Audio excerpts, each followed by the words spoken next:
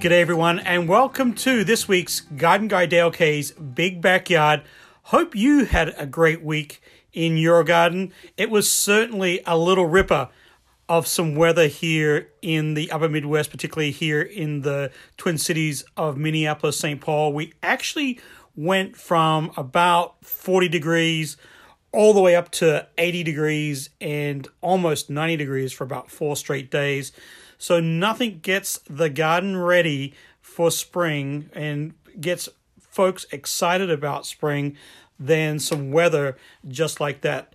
By the way, next week, the weather does moderate here just a little bit. So more like April weather than June weather, but nonetheless, a great primer for getting outside and getting out into the garden, or even just doing a wee little bit of gardening, or visiting your favorite local garden shop, or even just taking a walk in nature. Absolutely the best time to do it when there's some definite spring vibes going on. And talking about spring vibes, I definitely got bit by the spring bug this week. So even maybe I thought it might be a little too early, I even planted up my early spring combo planters. So coming up in the show this week, I'll share with you what I planted for my early spring combos. And now with all the spring, with all the spring thaw going on and the snow melted, I want to talk a little bit this week about rabbit damage. And also for this week, a brand new segment called Dale K's Plant of the Week. So let's jump right into the show, and I want to talk a little bit about container gardening first, because when I talk about spring vibes, that's what kind of hit me over the head with a sledgehammer this week. And I got to thinking to myself, really container gardening, or that first early spring container garden, is really the perfect way to say goodbye to a long, long, cold winter. And it's hard to not say hello spring when you have weather like we've had here in the upper Midwest here for a little bit. So firstly, you get that break in weather, and that simple container garden, or simply having some flowers, whether you're doing it for your patio or your front doorstep, really a nice way to say goodbye to winter and welcome spring. So there's some plants that are better than others, of course, for early spring planting. And the great thing about container gardens is, I guess, you can really maximize the seasons here in Minnesota, because you might think we have 4 distinct seasons. In meteorologically speaking, you would be absolutely correct. Spring, summer, fall or autumn, and then winter. But by not following those 4 seasons per se, and following the container garden season, you actually get a lot more than fall. So you can actually break spring almost into 2 seasons. And that's really easy to do with the early spring plantings that I'm going to share with you coming up here in a little bit. Then I would say you got your more traditional spring container garden, and that would be for plants that really cannot handle really any cold weather. Your geraniums, petunias, or actually petunias can handle some cold weather, hibiscus, geraniums, all those kind of a lot warmer season plants that thrive in the heat. Then as we move towards the end of summer, we have the fall season. So you've got your mums and your kale and all that kind of fun stuff. And then you have your winter container gardens, your winter pots. So you've actually, by having an early spring container garden, you're actually gardening or container gardening 5 times a year. So you're kind of squeaking in a whole extra season, which is really, really fun to do. And of course, makes you happy, because plants make us happy. All those flowers and all those wonderful vibrant colors and wonderful fragrances. So my early spring combination planter, and these are the plants that can handle some cooler weather. And I'm also going to talk or recommend to you my favorite patio planter that you can bang all these wonderful flowers into. So here's my top picks. Pansies, of course, use them extensively early season and then late season in the fall, because they can actually handle temperatures, or the flowers can actually handle temperatures below freezing. They're almost good to about 28 degrees, if you can believe that. They'll bounce back after that. And of course, they're cousins, very close cousins, violas, kind of in the same boat as it goes for hardiness. I like pansies a little bit better for a container because the flowers are bigger and they just have more flower power, bang for the buck. When I use violas, I like to plant them in mass. I think they look a lot better that way. It's almost like a meadow of beautiful, beautiful flowers. So that's kind of how I use the two. So pansies for containers with the larger flowers, and the painted faces are so gorgeous. It's almost like they're smiling back at you. Those two are a must.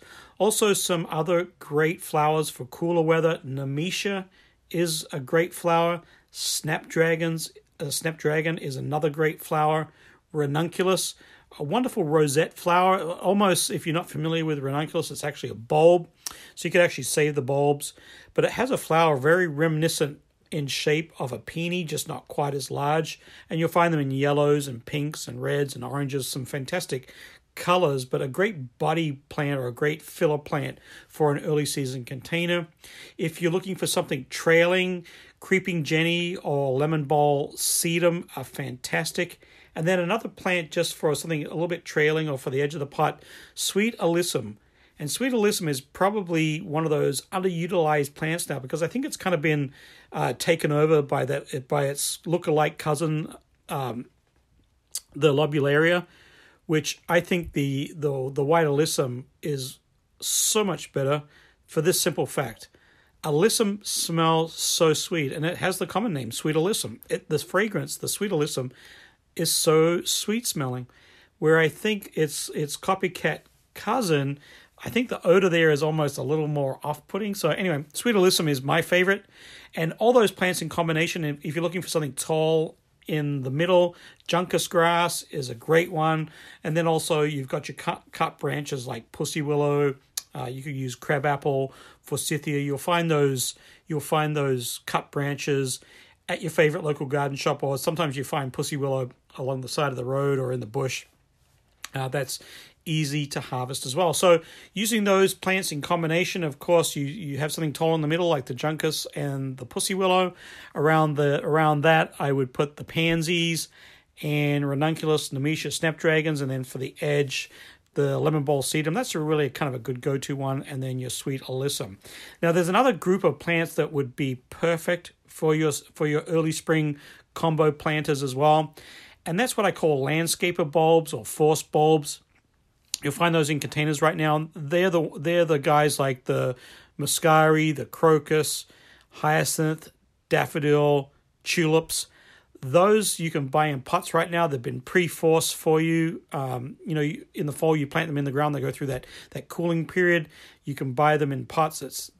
Growers have given them the same cooling period, and you can add those to your container gardens as well. So they are my top picks for early spring combos.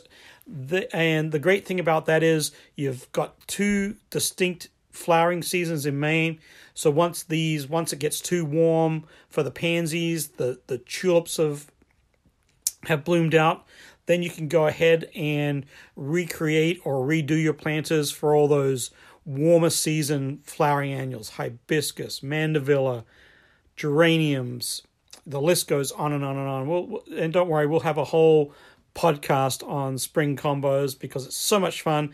And of course, as we approach Mother's Day weekend, combination planters, especially when they're made by you, given to your mother, so special. So special. So before Mother's Day weekend, I promise we'll dive right into some perfect spring combinations for Mother's Day that will last all through the summer with some easy care. Now, I mentioned that I wanted to talk about my favorite patio planter as well, or a container or a vessel to pot into. And it occurred to me this week why it was one of my favorites for a very important quality. But right out of the gate, off the bat, Crescent planters or planters by Crescent Gardening, and I'll have the website listed for you. It's crescentgardening.com. But they have a wonderful resin planter in all sorts of shapes and sizes. Very contemporary, a very contemporary, sleek look. They have some more traditional styles as well, but they probably lean a little bit more to the contemporary style, which I think is really great. It puts gardening right at the forefront of trends. But for the reason I like Crescent planters, number one is it's a very durable resin planter, almost indestructible. So there's no issues with freeze, thaw, cracking, or any of that kind of nonsense that goes on with other types of materials. Particularly when we talk about ceramics and terracottas and concrete, they're very prone to cracking over time and flaking over time. So that totally gets eliminated with a resin planter, which is what Crescent is. The second reason I absolutely love these planters is they're lightweight. So even some of the tallest, largest containers, and they have super large containers. So if you're looking for some sort of a commercial installation, office complex, or you're worried about your planters walking away or being stolen, they have some really, really big planters that once they're planted, they're really not going to go anywhere. But in combination with that, they're super lightweight. So when I'm talking about my early spring planters, well, I think to myself, boy, it really might get below 28 degrees in April or March, April, depending on when the weather breaks. And if I want to lift my containers inside or move them into the garage, super lightweight, easy to move. Probably don't even need a dolly or a second person. You can move them probably on your own. So that's really beneficial. And of course, that is also rings true in the fall months when the season starts to cool down again. You got to pop them inside the garage to avoid a couple of chilly nights. The second reason I like them is they're double walled. So just like homes, they have an insulation kind of, it's double walled for insulation, and they have that same property. And I'm not really sure if that's really by design. If you're from Crescent Planters, please give me direct message me on Instagram. Let me know if that was by design or not to have them double walled for insulation. I should mention too, my Instagram handle, if you got a gardening question or just want to reach out, Dale K Garden Guy on Instagram, the best way to get a hold of me, and you can follow me there. But that insulation actually has some heating, some heating potential and also cooling potential. So that's a great attribute as well. And I thought to myself, God, that's really clever. So your pot's kind of warm up during the day, and if it gets cool at night, they kind of have that little buffer of warm air in between the walls of the planter.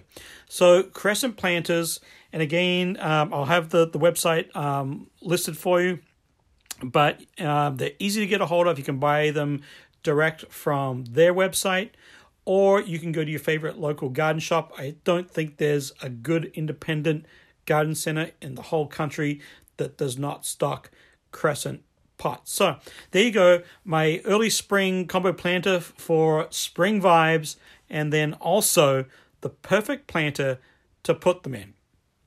So this year in the Twin Cities, there was an unbelievable amount of snow. It snowed early, and I think back on November 4th, it snowed quite a bit, and it never went anywhere till about a week ago. And it kept snowing and snowing and snowing. So a couple of things in relation to that. Firstly, lawns are in all sorts of problems. So I think next week on the show, we will cover my top five spring must-dos, and I'm sure at least one of those, at least one, will involve what's going on in lawns once you've had a lot of snow cover. Number 2, rabbit damage is probably at an all-time high. I've been in this neck of the woods for 25, 30 years. I haven't seen rabbit damage this bad for a long time. And then a couple of weeks ago on the show I mentioned, we had this unbelievable snowstorm and an ice storm, and it broke a lot of branches and trees are down and all sorts of stuff. So there's tree damage, and then there's rabbit damage. And like I said, the rabbit damage, because the snow kept piling up, as the snow piles up, the rabbits just get taller because they're still walking around on the snow. and they can reach up, a foot and a half, depending on the size of the bunny. So rabbit damage is a lot more prevalent than what it was, or what it has been, I should say, for many years. So we'll talk a little bit about mitigating that. But firstly, going along with my spring vibes this week, because I just can't say that word enough, I guess, but some other great plants that will give you some great early spring color. One of them's my favorite. I have it planted in my yard. It's actually a memorial to my nana. But Royal Star Magnolia is a great early spring bloomer. The buds bloom before the foliage comes out, which is it's a wonderful, spectacular white star-shaped bloom. Has slightly a pink swollen bud before it breaks out. That is a fantastic tree. Another fantastic tree for early spring color, one of my favorites, is redbud. And again, that flowers before the leaves come out. And it has a really intense, kind of a purplish pink bloom. And they're actually small blooms that kind of craft themselves up the branches of the tree. So it really looks like a structurally engineered powerhouse of flowers. And the other thing that makes these flowers look so fabulous is the bark on a red bud is quite dark. So it's almost like a fluorescent. Think of, if you're in the South, think of crepe myrtles, and then think of the northern version of crepe myrtles. That's a red bud. Some of my other favorites, azaleas, forsythia. I mentioned willow or pussy willows. All of those are great for early spring color. So let's get back to this rabbit damage thing, and it's almost, or not almost, it's heartbreaking when you see trees and bushes being girdled or chopped back down to the ground, arborvitaes being trimmed up from the bottom from rabbits because they're literally starving. They'll eat almost anything. You got to feel sorry for them, right? Because they're just living, and there's some creatures that have really adapted quite well to urban life, and rabbits for sure are one of those creatures. But it's quite disheartening when you see that damage in the spring. And for the most part, the girdling and is a wait and see game. The arborvitae damage from the bottom up, once that's been chewed, it's highly unlikely that comes back. About the only thing that is that they've actually helped you out on, I guess, is, and I have a Wigilia, and if you say Wiglia, feel free. There's this show does not judge any pronunciation because I'm the worst pronouncer of the English language that there is. So whether you're Wiglia or Wigilia, I have one out of my back door, and it got decimated by rabbits. It's very soft wood, so they go for that first. They're quite fond of it. Any of your flowering shrubs, if they chew them back to almost to the ground, more than likely they'll come back.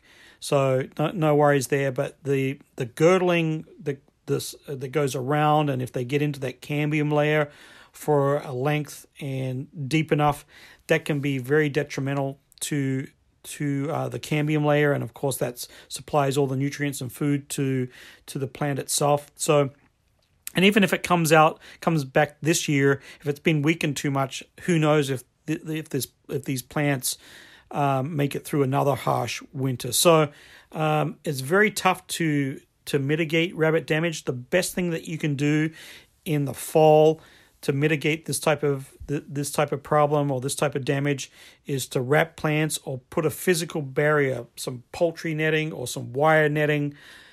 Put some distance between rabbits and your prized landscape plants, because once that damage is done, it's very hard to get them to come back.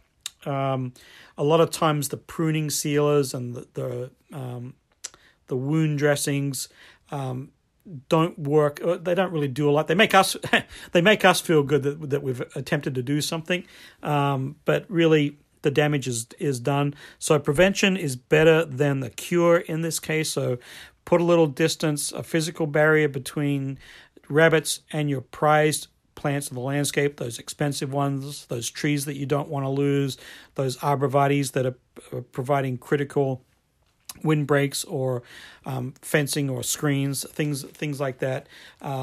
That's the best advice. Anything that's damaged and actually leaves out, make sure you give it a shot of fertilizer. I've mentioned before, don't underestimate the power of fertilizer. That's important. And then just watch the watering. Don't overwater or don't underwater. Sometimes we have a tendency to love plants to death, particularly when they're in trouble. So just watch the watering, but don't let them dry out too much because during the summer months, because that can be stressful as they head into fall, particularly on the evergreens that have been damaged by rabbits. And we can lump deer into that same little box of dice as well. All right, so coming up next week, we're going to do, I promise you, we'll do the top 5 spring must-dos.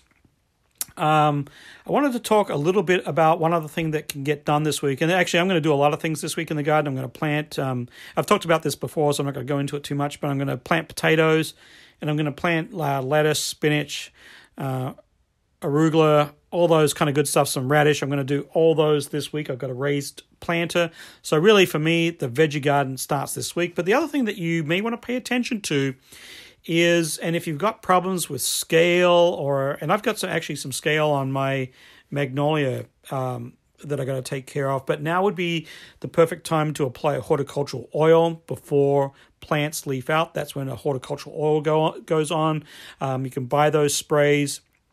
And the most important thing is they go on the plant. They get applied to the plants before the leaves leaf out. And it's kind of like a coating that smothers or suffocates all these kind of yucky scales and mealybugs and all that kind of stuff. So that's a good one. That can get done this week. And I should mention, if you're looking for a good kind of all-inclusive spray that's labeled for organic gardening, go to your favorite local garden shop and ask for neem oil. It's a great 4-in-1. It takes care of some diseases and some pests.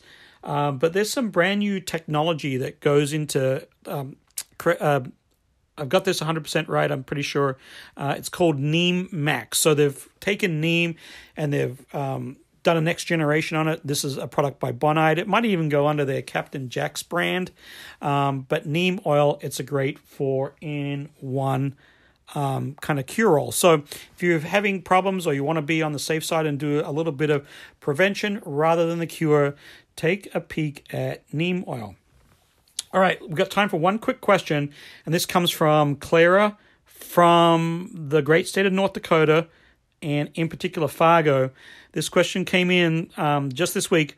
What size pot should I put my tomatoes in? Well, the first thing I said back was, are you kind of sizing them up, or are they going into their final destination? She said their final destination. I said, bigger is better, Clara. Bigger is better. So tomatoes need a lot of space. They love a lot of space. So my recommendation is the bigger the better. At a minimum, a 5-gallon pot. Go to your favorite local garden shop. Oftentimes they will give you garden pots or sell them to used ones to you at a discount. If you have a used one, clean it out. Even give it a little bit of rinse with some hot soapy water because you don't want any diseases, right? But if you're doing container gardens on tomatoes, the bigger the better. Okay, time for a brand new segment. It's called Dale K's Plant of the Week, and my plant of the week this week is passion vines, and here is why. I just love the wildness and beauty of climbing vines, and wisteria is another great one, but I just love the beauty of vines, the way they grow, the way they kind of bramble and twist into supports and trellising and all that kind of thing is really cool. It's kind of just like a raw, kind of wild, unbridled kind of growth habit that I find so appealing. The flowers themselves are almost alien-like. They're a really cool flower. If you're unfamiliar with a passion vine flower, take a peek on the internet. It's really, really stunning, and there's blues and reds and all that kind of cool stuff. But most important, passion fruit, one of my favorite fruits. Brings back a lot of childhood memories of having passion fruit on ice cream. That's what my mum used to make. Absolutely a stunning, quick and easy dessert. You get the sweet and a little bit of sour combined with the nuttiness and crunch of the seeds. Yes, you eat the seeds on passion vine. So that's my plan of the week. Stay tuned next week for next week's plan of the week. Hope you had fun out in the garden this week. I had fun bringing you this broadcast. And of course, as a reminder, this is a production of Big Backyard Media in conjunction with my good friend Chip Almquist. Thanks for joining me this week. I hope you have a great week in the garden, and stay tuned. I'll give you the update of what I planted, and of course, stay tuned for those top 5 must-dos. We'll see you next week. Bye for now.